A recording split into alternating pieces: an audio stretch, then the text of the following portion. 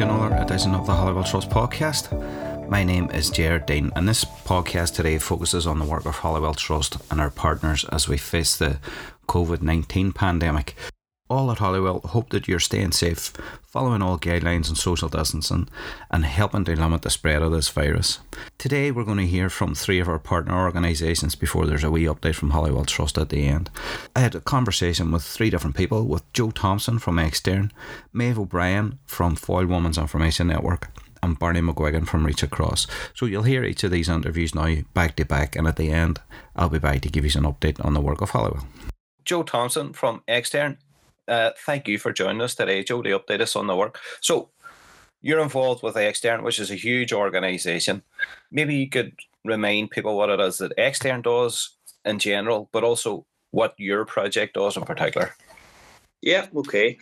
Well, Extern, as you may or not be aware, is an all-Ireland organisation.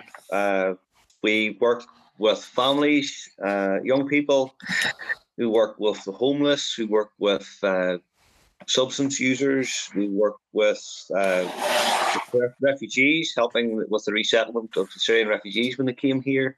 We have a needle exchange program, many programs across. We've been doing it for 42 years now, I think. We are Ireland's largest social justice charity. So we are. Myself, I work in Derry, or Londonderry, depending on who's listening. I am the coordinator for the Community Crisis Intervention Service, which is a bit of a mouthful, so I just say CCIS. We were operating mainly the weekends, Thursday night to Sunday morning, and we were there for people who were experiencing that situational crisis or emotional distress where there's a risk of suicide. And we would have been able to bring people into the building and offer them a safe space to come into, a friendly welcome and a listening ear, and hopefully being able to help them de-escalate their crisis to the point where they're able to remain safe until such time as if they needed to, they can engage with the statutory services or whatever. Okay. Obviously, that had to change a wee bit with COVID. So that's what I was going to ask you. It's like that's a vital service, and I'd make the assumption that type of service is needed now more than ever. How have you gone about changing the CCIS service or continuing to deliver it?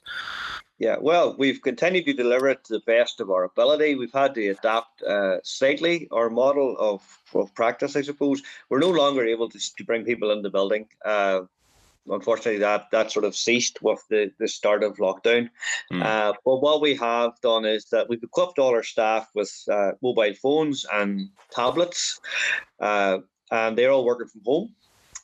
We can offer people the video chats. We can use Zoom or Skype or Microsoft Teams. We have that on it. If somebody was using that, we have Facebook Messenger for video calls. We have WhatsApp for video calls. So basically, we offer people the chance that they can continue that face-to-face, albeit remotely. And that, people seem to welcome that. The fact that it's just not a dry phone call. And we've been steady. We haven't seen any major increase as yet. But my own sort of personal thoughts on that are, I think from now on, I think we started to see a small increase this week. So we're into week, 5 now of lockdown probably or something. It's hard, you lose sort of track of time. But I think there was a bit of novelty around the initial periods of where, it's an extra holiday. The weather was nice. People were outside. The barbecues were going. The fire pits were flat out and whatever. But I think the wee break in the weather, and plus the longer it goes on, I think the novelty will start to wear off. And we certainly saw a slight increase in the number of calls this week. We've also extended our hours of sort of operation, so we're now basically 7 days a week until 10 o'clock at night, Sunday, Monday, Tuesday, Wednesday, and then obviously just the Thursday to Sunday morning then was our usual sort of 24-hour service. So that's what we've been doing as far as my project. The other projects have just been sort of trying to maintain using, again, regular phone calls to link in with families or whoever their service users are, maybe doing the whole through the window visits, just checking in on people that have been delivering essential supplies out to families as well, and making sure families are supported with both practical things, but as well as that, resources that may keep sort of young people occupied, baking kits, sending out ingredients, and then having a baking challenge, make your own pizza type thing. You know what I mean? So they've been doing all that stuff as well. So we've been kept busy.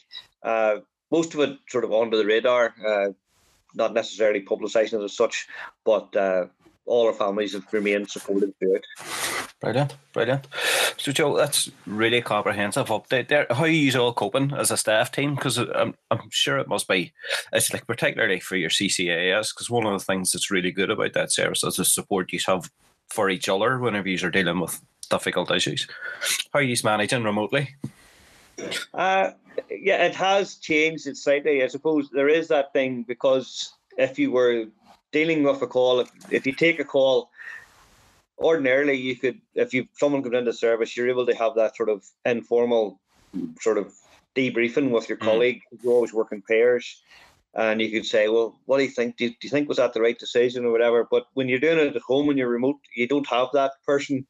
But what happens is that then they will contact each other if they feel necessary. When they say, look, I just had someone on and this is what I did. Or you think that's okay? And they'll also then speak to me the next day. I always get debrief staff if they have any difficulties. They will contact me the next day if it's in the middle of the night or whatever. Or if it's the middle of the day, they'll contact me. We also have we were having sort of regular Zoom meetings, not team meetings, but just sort of those virtual cups of coffee that became a thing where we just talk about everything but work, if you know what I mean, just to maintain that visual contact with people. I think that you forget, it's not that you forget what people look like, but it's nice to see the face.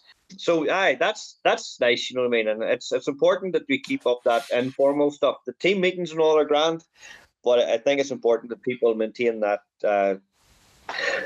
less, not work orientated chat and just the banter and keep that going as well. So we've been doing that, and I know some people have been doing like quizzes and things and arranging to do stuff like that there as well. So brilliant. That's brilliant. Well, it's wonderful how technology suddenly has become useful, whereas before it was just a pain in the proverbial. Well, that's essential now. That's the thing. So, Joe, if somebody's looking to be supported by yourself or the team in the CCAS, how do they get in touch? What's the best way?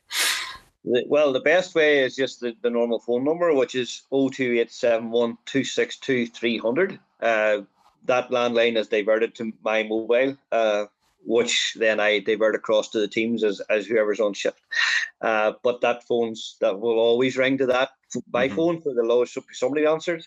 We also have a presence now on Facebook, which is I don't fully understand it, but it has a reach apparently of 47,000 people, which is fantastic. And we've had a few contacts through the Facebook Messenger. So even if people can want to leave a message, what I would point out is, there's an automated reply there to say that Facebook isn't monitored 24 hours. So it may be, a while before someone gets back to them, but we always will. And then, I say, if they make contact through those means, then if we need to, we can use WhatsApp and other sort of means afterwards. So, but initially, if they just ring the main phone number or use the Facebook Messenger, we'll certainly get back to everybody that gets in touch. Well, that's brilliant. Joe, thank you for the update, and I hope you and the staff stay safe over the next couple of months. Yes, you too, Jared, and look forward to getting back into the building full time again. Joe, that's brilliant. Hey? Maeve O'Brien from Foyle Women's Information Network. Great to hear from you again. How's things? How are you coping? Morning, Jared. Yeah, not too bad here, Jared. Keeping busy. That's good. So, Maeve, as you know, we're updating everybody on the work of our partners during this COVID-19 crisis. Mm-hmm. Can you start off by maybe reminding everybody what Foyle Women's Information Network does? Yes, Jared, no problem. Well, Foyle Women's Information Network, we're essentially like a hub group, really, where women's groups from all across the Northwest come together. We're a wee umbrella to foster, good community building between women's groups, to amplify and signpost to local services, and really just to bring women together and, enjoy a range of things from soft skills to classes, tutoring, and wee days out as well. Aye. So I know that you do loads because you obviously share the building with us, and I see the throughput of people that are coming through. This crisis must be having an impact on you. So it's like, how has it affected you as an organisation? Oh, absolutely, Jared. I mean, really, our business is bringing people together and having events. So really, that's our bread and butter. And with the restrictions, we're dealing with a completely different ballgame, and we're on our toes every day, really. And at the heart of that, really, is our women, many of whom are experiencing social isolation at the minute, and maybe haven't seen another person or been out, of the house, in weeks now. In 5-6 weeks. So really, that's very much at the heart of what we do. And, we're trying our very best to keep those women engaged and let them know that community is still there, even though it's, not tangible at the minute. Aye. And you're one of the groups that's very visible online. You've moved a lot of stuff that you're doing on the Facebook Live and stuff like that. Can you tell us a bit about that and what you plan week on week? Absolutely, yeah, Jared. We, as I say, it's a totally new ball game for everybody. So we're thinking on our feet. I think as much as anyone, but I think that people appreciate that you're trying to do your best, even if there is a wee glitch or something on Facebook Live. But by and large, everything's been really good. We've been for the past 5 weeks doing daily classes or daily events online, and that ranges from having a wee singer-songwriter night where women can come in and comment and request songs that they like. We're doing a quiz tonight at 8:00, for example. Brilliant. So there's really good engagement there. We've got a wee bit of exercise for chair exercise, a wee bit of chair yoga, that kind of stuff as well. Live, that's this Wednesday if anyone's interested at 11. We've got mindfulness and challenging negative thinking, sort of good how to keep yourself a bit positive in these trying times. We've 2 classes of that this week, and really we're just trying to keep a bit of variety. We've got playlists of our previous events listed on Facebook, so if anyone's got spare time they can go on, and there's cookery lessons on there, there's a wee bit of crafting from the very talented Taryn DeVere, and with loads of stuff coming up from a broad range of women across the community. So we've got some young women in, we've got some older women, talk about their experiences, and we had a few lovely posts of engagement for Lesbian Visibility Week, for example. So we're keeping really busy online to make sure that every day of Monday to Friday that there's something for women to come online and to network with each other and chat and have a bit of a laugh and a bit of crack as well. Brilliant. And it's working out well and people are engaging.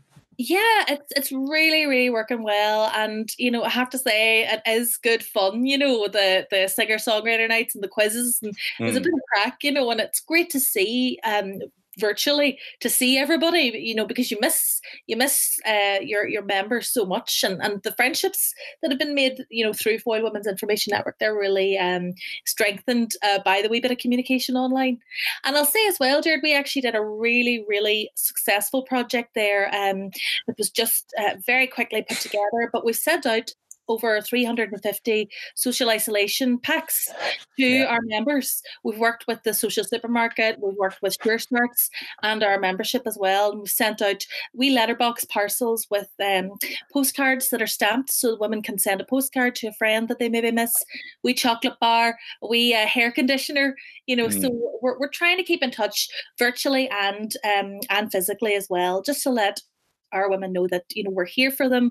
And it's difficult, the social isolation and the stress that this current pandemic is bringing, but community is important, and our women are our priority. Yeah, fair enough. So you are very visible anyway. Is the website that you have, or is it Facebook? What's the best way to get you if people are looking to get in touch?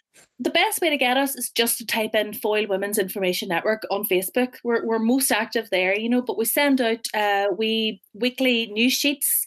So if anyone wants to sign up to the news sheet, they can go to fwin.org.uk, sign up there, or send us an email or give us a buzz. Our numbers are all online, and we've been very kindly, thanks to Holywell, the numbers have been redirected to Catherine Cook. So we're here, and you're never alone, I suppose, is what we would really like to tell our women. And to any women, in the Northwest and indeed Northern Ireland. Brilliant. Maeve, thanks a million for the update. Oh, that's great. More power days. Thanks, Jared. Take care of yourselves too. Barney McGuigan, how are you? Good to see you. Yep, fine. Surviving like most of us, which is brilliant. So Barney, we're doing a catch up with all our partner groups, as you know. They remind people of what it is that you do, but also they have a chat about how this crisis is impacting on your work. So to start with then, can you remind people who mightn't be too familiar with your work what it is that Reach Across does? Well, our main idea is there's two main programs in Reach Across, the youth program and the schools program. So the youth program consists of contact residentials, bringing young people from throughout the whole Northwest together, using residentials as a first point of contact, and then a follow-up program of personal development, international projects, weekly club nights. And then we have our skills program, which is accredited citizenship and accredited leadership. So we look after the year 10s, 11, 12s of citizenship, and we do prefect training for the years 13 and 14, again, schools throughout the Northwest. Okay, so you're very busy, and I know you're very busy because I see you're hard at work whenever we are in the building. So how has the COVID-19 impacted on you then? Obviously, like the rest of us, you're working from home. What about your young people? Well, there's been a really big disconnect from the young people.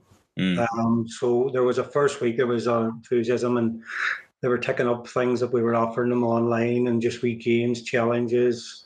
It was all new to everybody, so people were just staying on board. But I think there's just been a disconnect now because there's no face-to-face contact, there's no engagement, there's no lightheartedness in and around the building and stuff like that. So people have just maybe got on their routines. I don't know, maybe they're sleeping longer, maybe they're just on other sites, maybe they're just this whole phenomenon now of TikTok and doing things that's sort of being creative. But we feel there was definitely an interest in getting back. They've lost a fair wee bit of the programme. We only had half of our spring programme.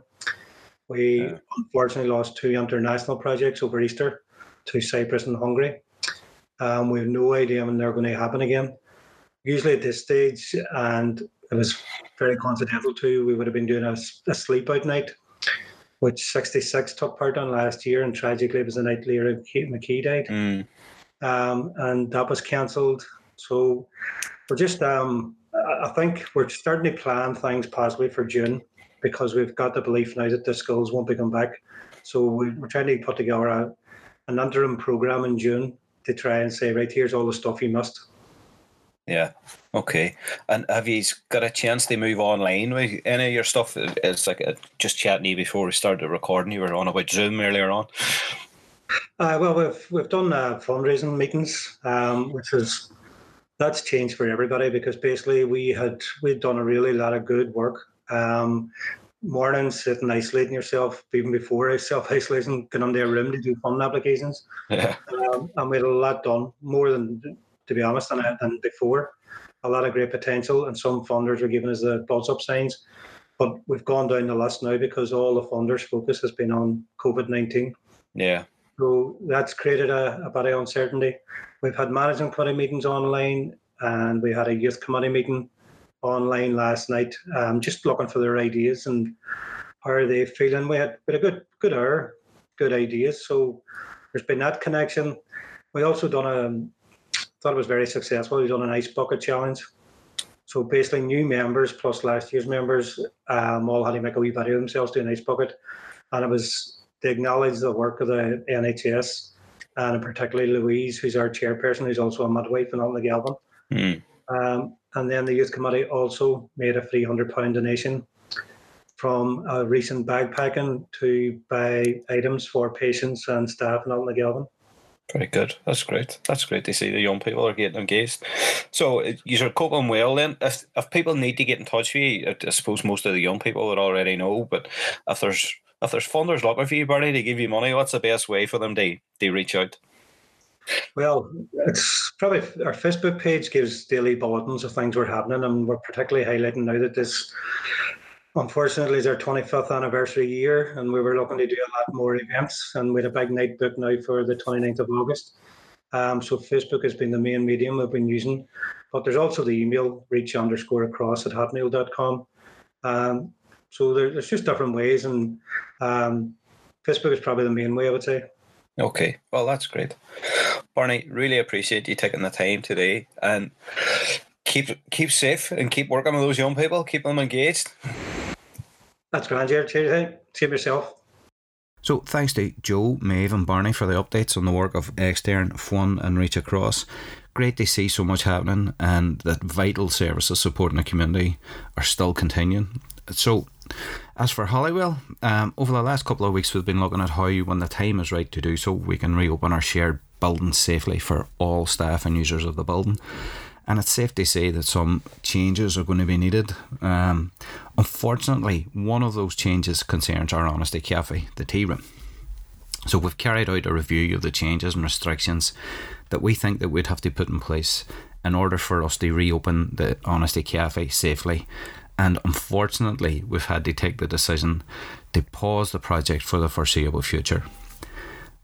We think that reopening during a period of social distancing is simply too risky for all involved. Our primary concern is ensuring that all our volunteers in the tea room and the users of the cafe are safe. So we've taken the very difficult decision to pause the reopening of the cafe until social distancing is no longer required. And a huge thanks must go to all the volunteers who've given their precious time to the project. They all brought an energy and positivity that made the project a great experience since we opened it last year. And we also thank all the people who visited the cafe and made donations, because your support is what made the project possible over the first year. But we do hope to reopen, so watch this space. When social distancing relaxes, we hope to be back. So our Forward Together podcast series 2 is also now on release. If you subscribe, you'll get your episode automatically downloaded. There are 18 interviews in total. We've released 3 to date. Look out too for articles that accompany the podcast series that are written by Paul Gosling and feature on the Slugger O'Toole website. And just like the podcast episodes, they're released every Monday. And then the final thing to update you on is that we're still continuing our plans and stepping up our plans to reimagine Fingerpost Community Magazine as a website. And we'd really love to hear from you. If you have any ideas of what you'd like to see as part of that, or if you'd like to contribute to the magazine or the website, then just get in touch by email would be best at this stage to hello@holywelltrust.com. So that's it from Holywell Trust and our partners for this short episode. Thanks for listening, and remember to subscribe and share where you can. Stay safe, and we'll chat soon.